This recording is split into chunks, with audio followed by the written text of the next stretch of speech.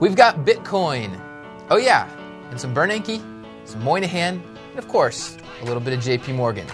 You're in the right place, folks, because this is where the money is. Welcome to the show. It is Wednesday. I'm Matt Copenheffer. This here is David Hanson. Sorry to all of our loyal podcast listeners that the podcast was not up yesterday. We had some technical difficulties. Hopefully when you are hearing this, it is in fact Wednesday and not Thursday. And yesterday's is up now. So yesterday's is up now. So listen to them both. Yeah, there you go. Yes, you get double the action. David, I saw that Channing Tatum is doing a parody of Jean-Claude Van Damme's now famous splits on the Volvo trucks. Are you next? Are you gonna do that? I did see that, and I think I would probably end it the same way that he did. He was writhing in pain on the ground, and I don't think my body does that. When is the last time you did a splits? Never. It's impossible. You've never done for a my splits? Body. No, have you? No, I don't think so. Yeah, my body doesn't work that way. No, not so much. All right, let's get to the real headlines. First one today is from Bloomberg. Bernanke signals Fed target rate to stay low after QE. I'm going to read a little bit from the article here. The target for the Fed funds rate is likely to remain near zero for a considerable period of time after the asset purchases end, perhaps well after. That was Bernanke speaking. Bloomberg writes, the jobless rate breaches the Fed's that it will continue after the jobless rate breaches the Fed's 6.5% threshold. And then Bernanke continued that they will need a preponderance of data before moving accommodation. Good word. Preponderance. You like that? Yeah, I like it. That's Bernanke, man. That's smart. That's why we've got him. Yeah. What's going to happen when Yellen steps in? Is she going to use words like that? Well, she's from academia, too, so hopefully she's got a good vocabulary. But this isn't a big surprise. I mean, we knew they were going to keep rates low, and this basically means if you've got a bank account out there, don't expect a lot of interest coming in on your savings account. But for the banks, it's nice to have the low short-term rates and higher long-term rates. So for the banks out there, I think they're fine with this, right? Would you say so? Ish, yeah. It could be good. I guess we'll have to see how it works out. Obviously, Bernanke is trying to make the environment as predictable as possible because there's been so much talk and fear and worry about the taper and then what happens after the taper when interest rates start rising and what effect that'll have on the government. I think the bottom line, though, is can this help the economy? Because that's why Bernanke and the Fed want to keep rates low, because they think it'll help spur the economy. I don't know that it will. It's the best that they can do. It's the best that Fed can do with monetary policy. I still continue to think that the government needs to do something to help stimulate the economy, or at least not continue to cut jobs and be worrying about the debt right now. That would be ideal. Moving on to the next headline. So says us. Not everybody agrees with that. Yeah, that's true. Moving on to the next headline.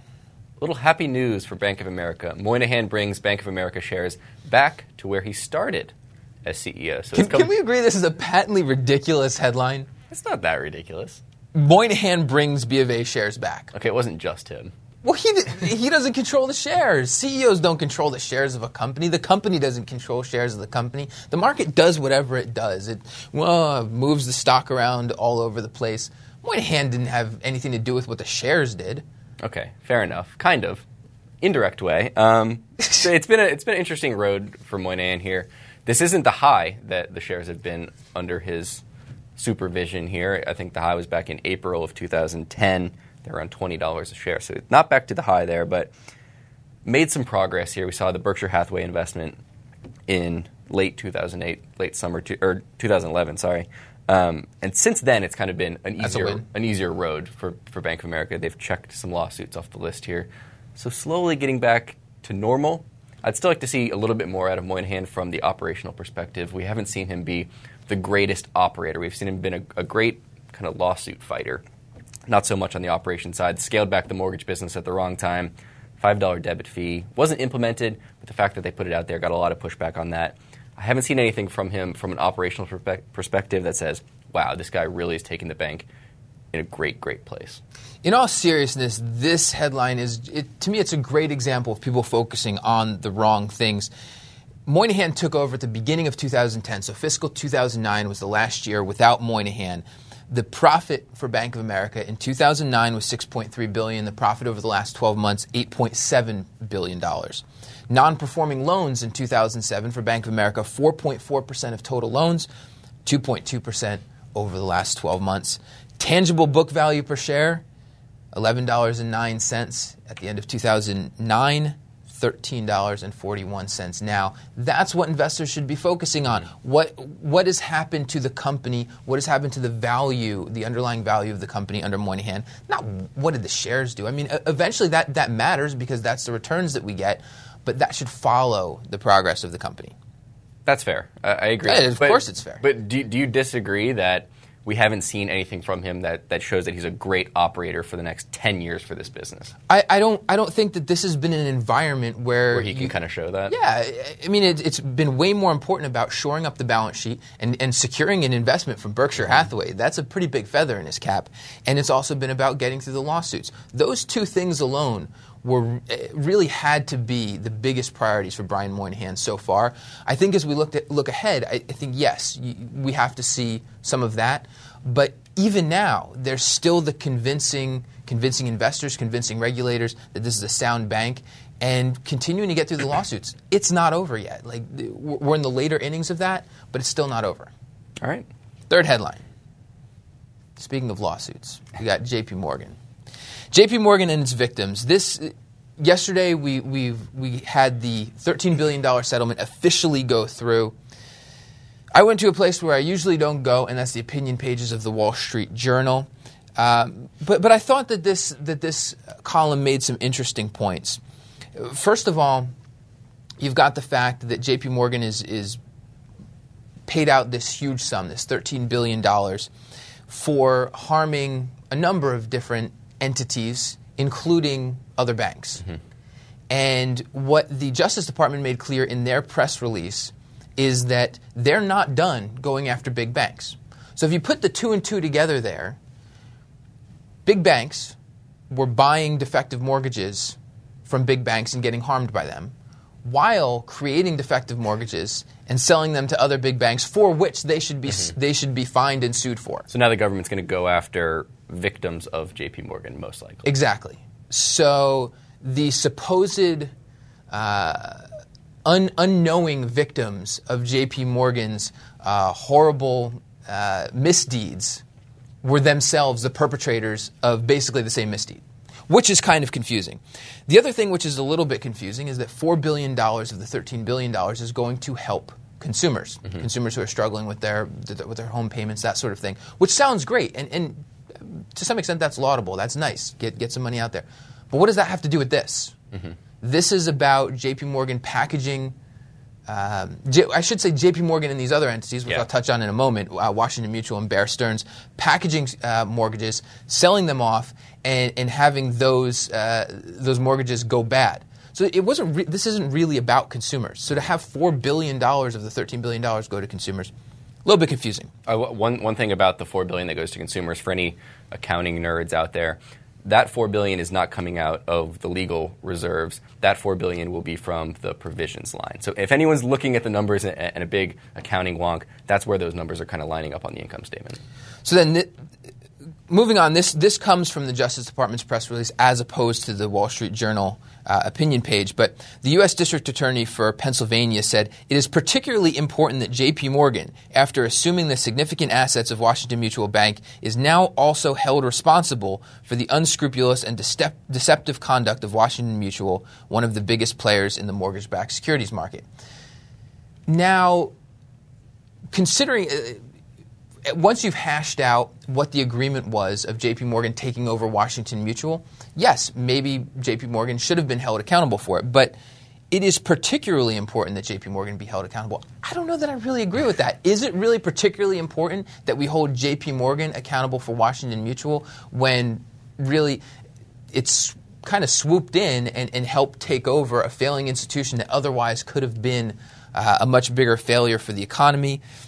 I don't know whether I necessarily agree with that. And then you've got another good quote here.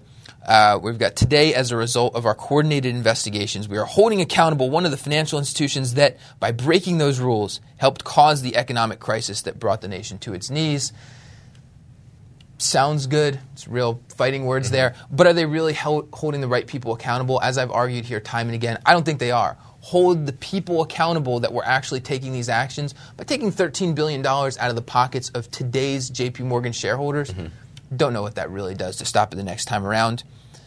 Finally, back to the Wall Street Journal opinion pages. It finishes by saying there's an old joke that no good deed goes unpunished. That's now Obama administration policy. Here's where I part from this opinion piece. A little piece. Extreme. Yeah, it's a little bit extreme. There's been this feeling that the Obama administration has been going after J.P. Morgan, and that J.P. Morgan did this really good deed by taking over Washington Mutual and Bear Stearns, and now they're being punished for it.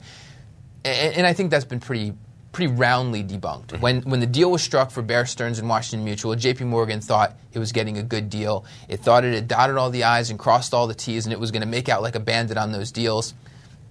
Now it's paying out a little bit more than it thought. So, moving on to our focus for the day. That's right.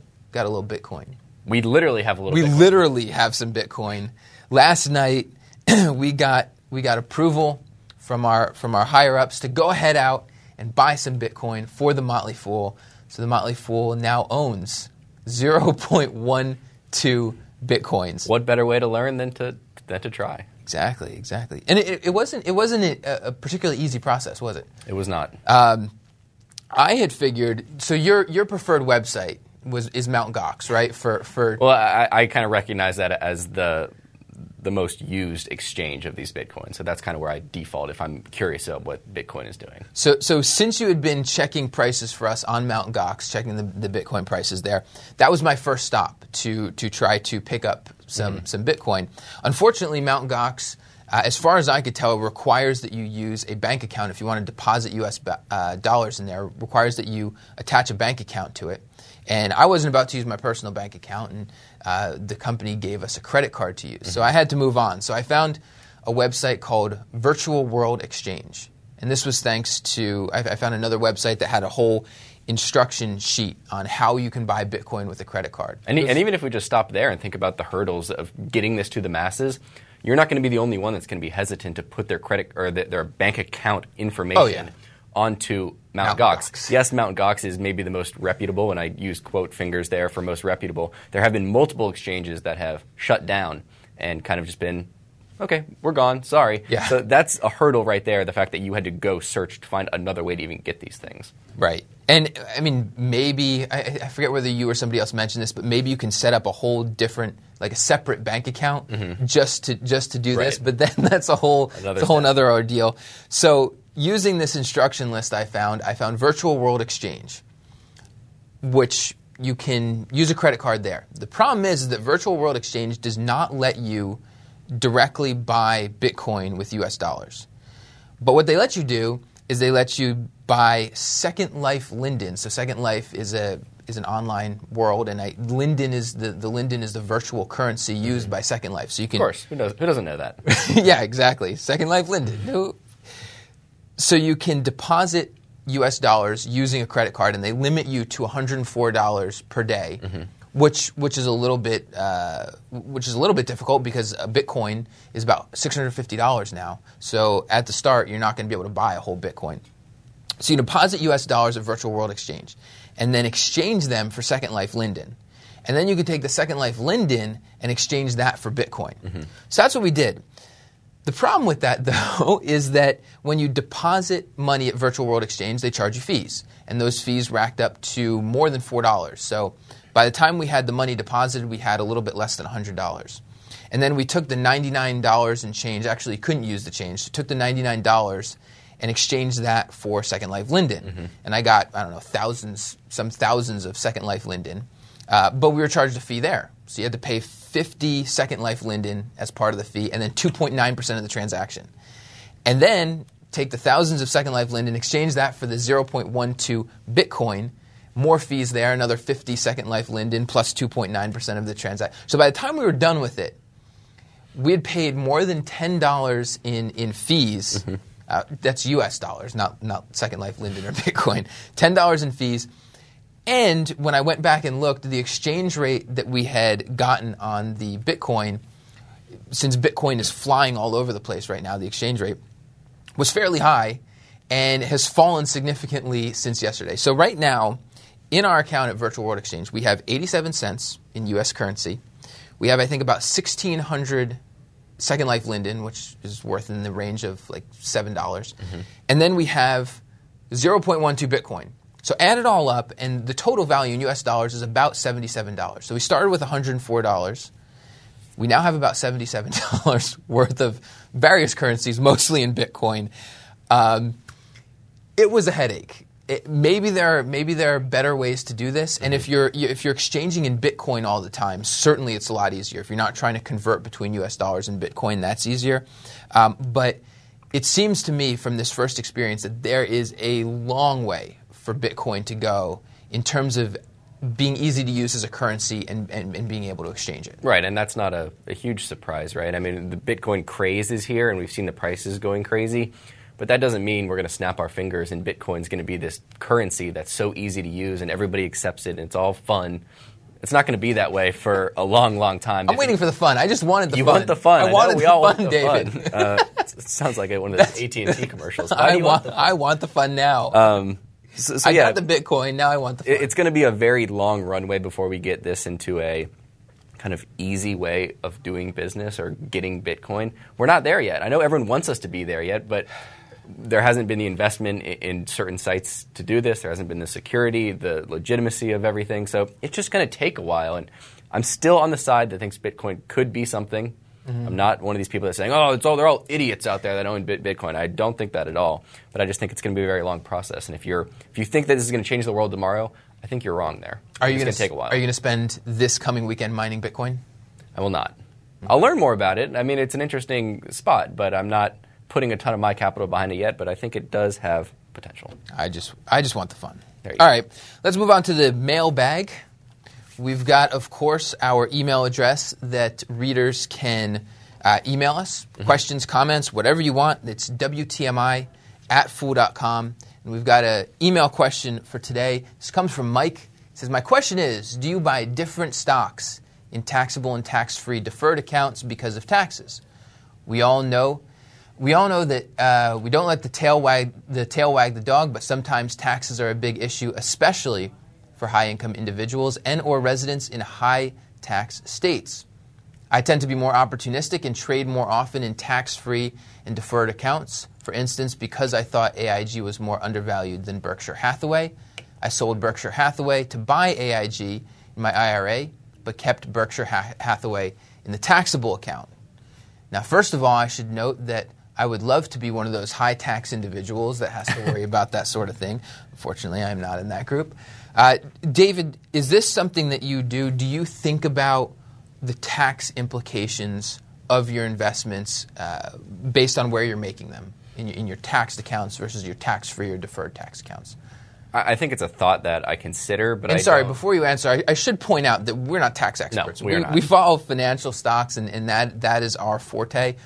But continue. We'll listen to what you say. Anyway. I think he's definitely smart to consider. You should always consider, do what you can do to minimize the taxes there in a legal way in terms of trading accounts. But I don't think about it too much. And I think it's very hard to say, okay, I think AIG is more undervalued than Berkshire, so I think it has bigger upside, so I'm going to put it in the tax-deferred account because I'm going to have bigger gains on it. I think that's hard to do because then we're getting down to predicting our exact success with a certain stock there. So I think if you have a Roth IRA or a regular IRA, you should definitely take advantage of those, but don't get too – I wouldn't get too into trying to pick and choose which account I'm trading in. I don't know. I think it may be a headache that's ultimately not worth the payout. Definitely to consider it, but I wouldn't spend hours and hours trying to do it. How do you approach it? Sure. We talked about this a little bit before, and one of the things that I think about is diversifying, tax diversification, tax planning diversification, that you don't really know what the tax rate is and what the tax system is going to be 10, 15, 20 years down the road. So it's nice to be able to have investments in that have different tax implications. So whether it be a Roth IRA, whether it be a true 401k with deferred taxes, or whether it just be a straight up taxed account, it can be nice to distribute your money between that. But using those accounts, trying to pick and choose between those accounts, I think, like you said, it's interesting to think about. If you really think that there's going to be a difference, maybe take that into consideration. But it's not foremost in my mind. And the thing that comes to mind when I think about that is it was Buffett. Yeah, it was Buffett who said this. When there was all the concern about the government tax rate, and he was essentially saying, I think his quote was something along the lines of, if I call you up in the middle of the night and I say, I've got the best investment idea that I've ever had in my entire life, is your first question going to be, yes, but what's the tax rate on it? Right. So it's kind of the same thing here. Not exactly the same, but kind of the same thing here. For me, the top consideration is, how am I choosing my investments? Do I have the right investments? And then after that, how do I distribute those among different tax strategies? Maybe I could do better by thinking more about how I'm distributing amongst tax strategies. But to be honest, most of what I have is in tax-advantaged accounts. So that's where it's all ending up anyway, for the most part. But I think Mike's got a good point that it's something that you can consider when you're deciding where you're buying your different stocks. Also, I think like 90% of our listeners are named Mike. That's like the fifth question we've answered from Mike. We love Mike, so keep them rolling in, WTMI@fool.com. Yeah, Mike, all the Mikes, and everybody else. We love the Mikes. All right, game for the day. We've got some rankings here, and today we're ranking consumer finance companies. So this covers a relatively broad array. It's kind of a mishmash of companies, from credit card companies to brokerages, internet brokerages, and pawn shops. A lot of different types of companies here. Yep. David, what are your top 5 rankings in the world of consumer finance? I didn't go pawn shops. I'm sorry. I don't have any pawn shops in my top 5 Could've. of rankings. But here they are. My rankings are number 1, eBay, number 2, Discover, number 3, Visa, number 4, MasterCard, number 5, American Express. And I will say that American Express is the only stock that I own on this list. So I'm not saying that I dislike American Express. It's just my 5th favorite right now. And number 1, eBay. Some people are saying, eBay? What are you talking about? It's not consumer finance. Of course, they have the PayPal business there. But even the marketplace business, we don't talk about a lot, but it's not Amazon. It's not growing at the rate Amazon is, but it's still in a growing market. When we talk about online retail, it's still doing well. The marketplace business is doing well. PayPal, doing very well. Added 17% more users last quarter, have over 100 million PayPal users there. Can think that will continue to grow. And the valuation looks very, very reasonable today. So I like the business. I like the valuation. That's why eBay gets my number 1. What do you say? There you go. We can go ahead and get my rankings up there. I've got Discover as number 1. I've got Portfolio Recovery Associates number 2, Visa number 3, eBay number 4, and MasterCard number 5. Discover's my number 1. It is not the business that Visa or MasterCard is, or even American Express today. But in terms of opportunity, I think there's a lot of opportunity ahead of Discover. The assets and the operations that it has in place, I think, are very valuable, and you don't have to pay nearly the valuation for Discover that you do for any of its competitors. The number 2 there, that might not be a name that is familiar to a lot of people, Portfolio Recovery Associates. Basically what the company does is it buys off charged-off debt from finance companies, and then it goes and collects on that debt, and they're just really, really good. The company is really, really good at what it does. It knows how to price charged-off portfolios, it knows how to collect on those portfolios, and it earns very, very attractive returns on the assets that it buys, and it's performed tremendously well. It's not as cheap as it has been in the past, but I don't think it's at an unreasonable valuation right now. Do you own any of these companies? I do not own any of them. No. I wish I owned Portfolio Recovery. In the past or today? Probably both. I probably should own it today. I sure wish I owned it in the past. Discover has been on my Discover and Visa. I keep talking about like I gotta own both of these, and I don't. So I don't know what's holding me back. But those are 2 that actually all 3 of those at the top. I'd like to own those. eBay, it's all about the PayPal business. Love that business. I'm on the fence. At some point, it's got to come down to you can't own everything. And the eBay PayPal combo just hasn't quite pushed me far enough yet. And MasterCard, better valuation than Visa, maybe more growth opportunity than Visa, but I prefer Visa over it because Visa is just more dominant. And I think there's the potential for Visa just to keep dominating MasterCard into the future. And my number 5 was American Express. I said I own it. I love the business. I continue to like the business. Just looks a little rich today. That's it. I think it's one for your radar that has a big sell-off or something like that. I think it maybe one to be a little bit more aggressive with. But today, a little rich. All right, let's close out in the Twitter sphere. And I think we've only got 2 tweets today, which is good because we're running low on time. What is the first tweet, David? The first tweet is from the Financial Times, at Financial Times. Investment bank profitability under fire. And it links out to an article there. It is referring to a study from McKinsey saying the top 13 or the 13 largest investment banks are less profitable than their small competitors. And my first thought was, oh, my guys at Evercore, they're sitting pretty here. I think it continues to support that the smaller investment banks that can be more focused on just the advisory business, the Greenhills, the Evercore, they do have a place in this market. I'm continuing to stand by that opinion. No, do you own Evercore yet? Not yet. Not yet. All right. Just promoting that. Paid spokesman. You're like the number one fan of Evercore. All right. Tweet number 2 here. Our last tweet of the day. This is from our own Brian Richards. His Twitter handle is at Brian L. Richards. He goes, from way back, the top 100 websites of 1999 via POV magazine. And this links out to the magazine article. And, of course, he notes the Motley Fool 23rd on that list back in 1999. Did you write down the top 5? I wrote them down. I didn't write down the top 5, but we'll go ahead and read the top 5. The top 5 were broadcast.com, mp3.com, amazon.com, den.com, don't even know what that is, and espn.com. Okay, so here are the notes that I made. Sites that I still use today, amazon.com, number 3 on that list. ESPN.com, number 5 on that list. How else would I check my fantasy football? Google, number 93 on that list. Coming just 6 spots ahead of BlairWitch.com. Exactly. And way below Motley Fool. Not using today, sites that I'm no longer using today. Ask Jeeves, number 14. Wet Feet, which is like an employment site that probably had to do with my age at the time. Number 44 at the time. And then my comment here was, what?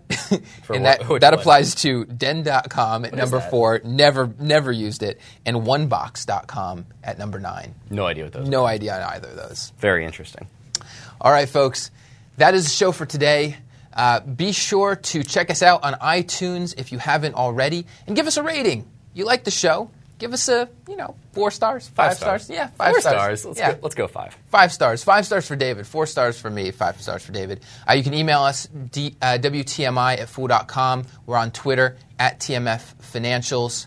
And that's all I've got. I'm Matt Copenheffer. This is David Hanson. We'll see you tomorrow. People on the show may have interest in the stocks they talk about, and the Motley Fool may have formal recommendations for or against. Don't buy or sell stocks based solely on what you hear.